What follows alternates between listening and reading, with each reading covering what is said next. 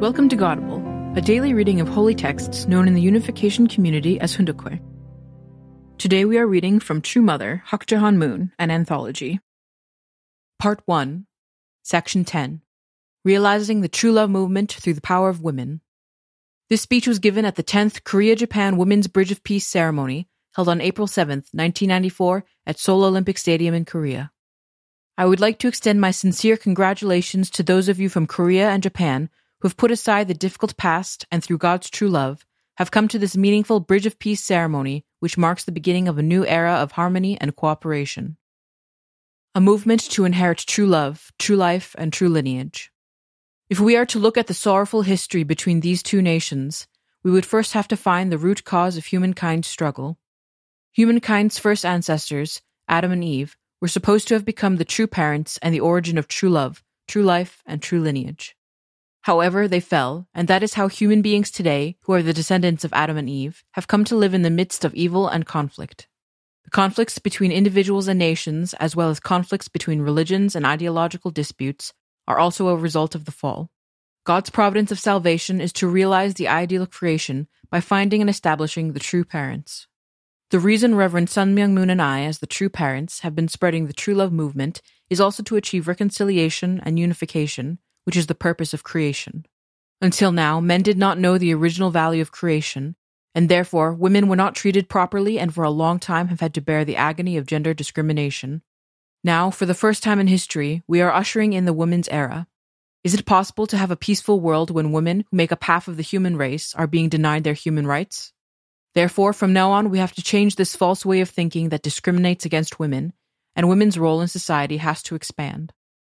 Institutions in all areas, such as politics, law, economics, and society, that discriminate against women because of their gender must be transformed.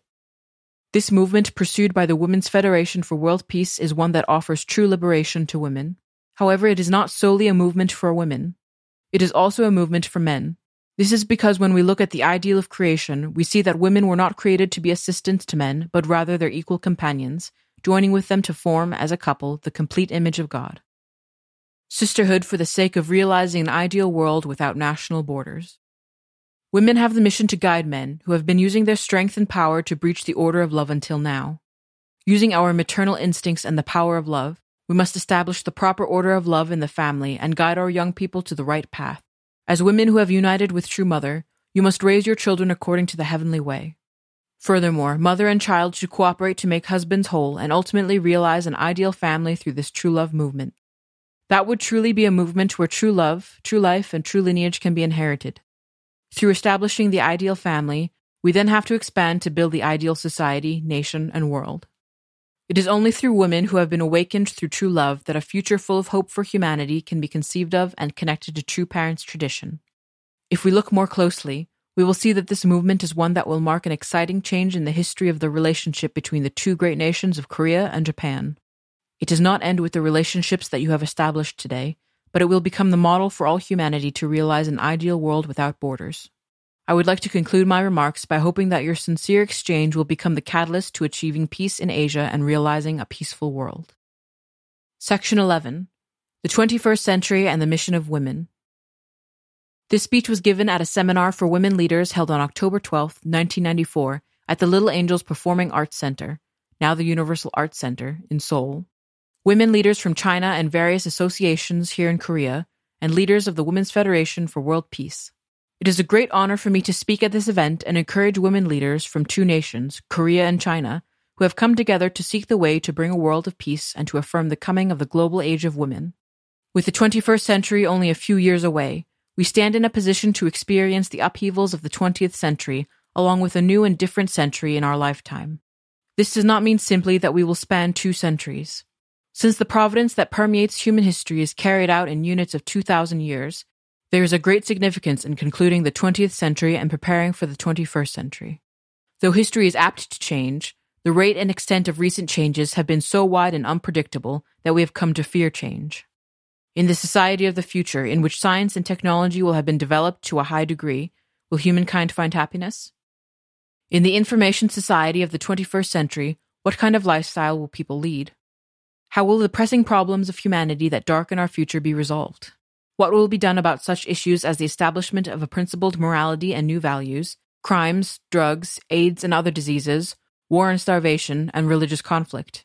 Without finding a fundamental answer, the hopes of humanity for the 21st century will never be realized. We need to address these problems not as problems of individual nations. Instead, we need to address them as those of humanity. The time has come to resolve our problems and bring clarity to our future through the new expression of truth revealed by heaven. On the verge of entering the 21st century, when we examine history, we see that men have been ignorant of the value of women and have not treated women fairly.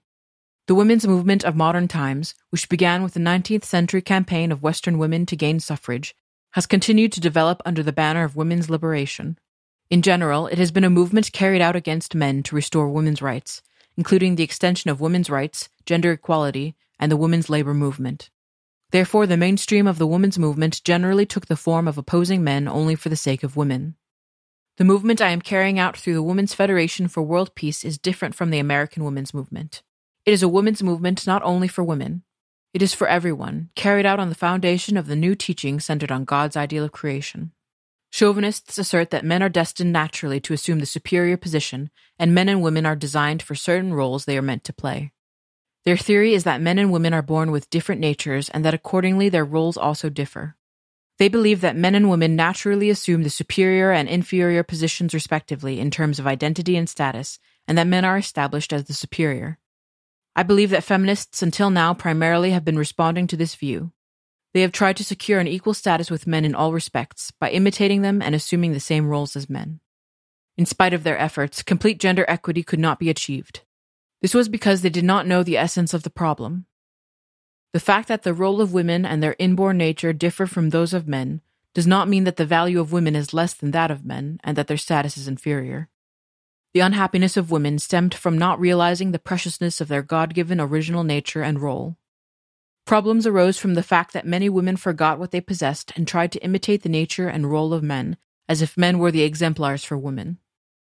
My esteemed women leaders, women are the individual embodiments of truth, representing one of the two natures of the incorporeal God, who possess yin and yang in both external form and internal nature.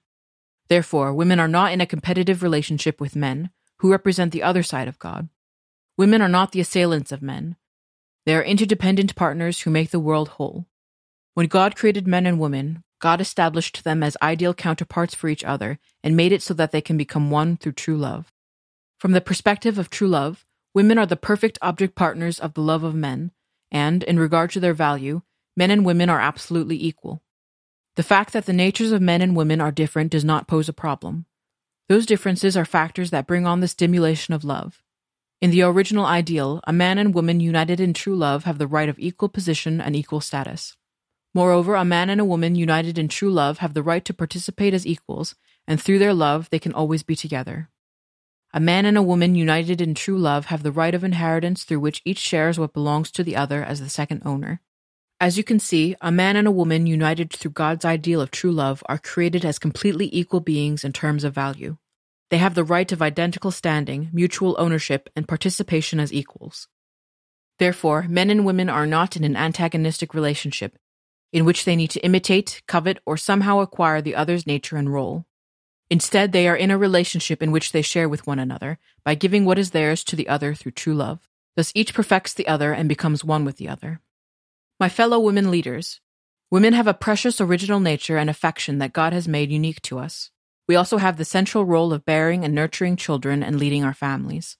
Through the self-sacrifice of bearing and nurturing the fruit of love, women continue the clans and generations of the human race. While the external work of mothers is important, the role and responsibility of mothers in nurturing their children to become righteous, cultivating their character even while the children are in the womb, are just as noble. From now, humankind has no choice except to live in an increasingly globalized and pluralized society. In the future world, women will have a noble role in the family unit and in the entire society as well. We could even say that the role of the mother shapes history by bearing, giving birth to, and nurturing the future of humanity. Without this maternal nature, where can the hopes and bright futures of humanity be conceived? Where can good men and women, our future leaders, be born, and from whom can they receive their basic education? Respected women representatives, traditionally history has continued under the leadership of men. Most men have misled humanity using brute force, and they have created conflict and division in irrational societies. Consequently, there is a mountainous pile of historical legacies that need to be dispensed with, as well as many pressing problems. For humanity to usher in the 21st century with hope, the contribution of women is absolutely necessary. Now that the age of women has come together with heavenly fortune, centering on true parents, the women of the world can create a movement of magnanimous true love as part of their lives and make new families and new societies. The trend of internationalization and globalization leads toward the 21st century, wherein we need to live together as one global family. Extreme individualism and egoism are major deterrents to achieving this goal. Only true love can affect the hearts of the people who are inclined in that direction. Women united with True Mother need to raise their children to create the heavenly way through their influence of love and perfect their husband's maturation through mother-child cooperation, thus forming ideal families. This is the movement to inherit the true parents' true love, true life, and true lineage. Through ideal families thus established, we are to construct ideal societies, ideal nations, and an ideal world. I hope you women leaders will become central figures in this movement. To achieve this goal requires the cooperation and international activities of enlightened women from various nations. A time will come when the leaders of nations will realize keenly their international relations and the conditions of this planet's environment. On this basis, they will have no choice except to prioritize the common good of the world above their national interests and to translate this realization into action. I hope that this meeting and exchange of Korean and Chinese women leaders will set an example of women's international cooperation for constructing an ideal world. I encourage cooperation of women leaders from both nations that will serve as a turning point in achieving peace in Asia and the whole world, marking the progress of history toward one world of peace transcending the walls of nationality, race, and religious belief. Thank you so much for listening, and may God's blessings be with you and your families. Thank you for listening to today's episode of Godable. Tune in tomorrow for a reading on Let Us Become the Living Environment of the True Family Ideal.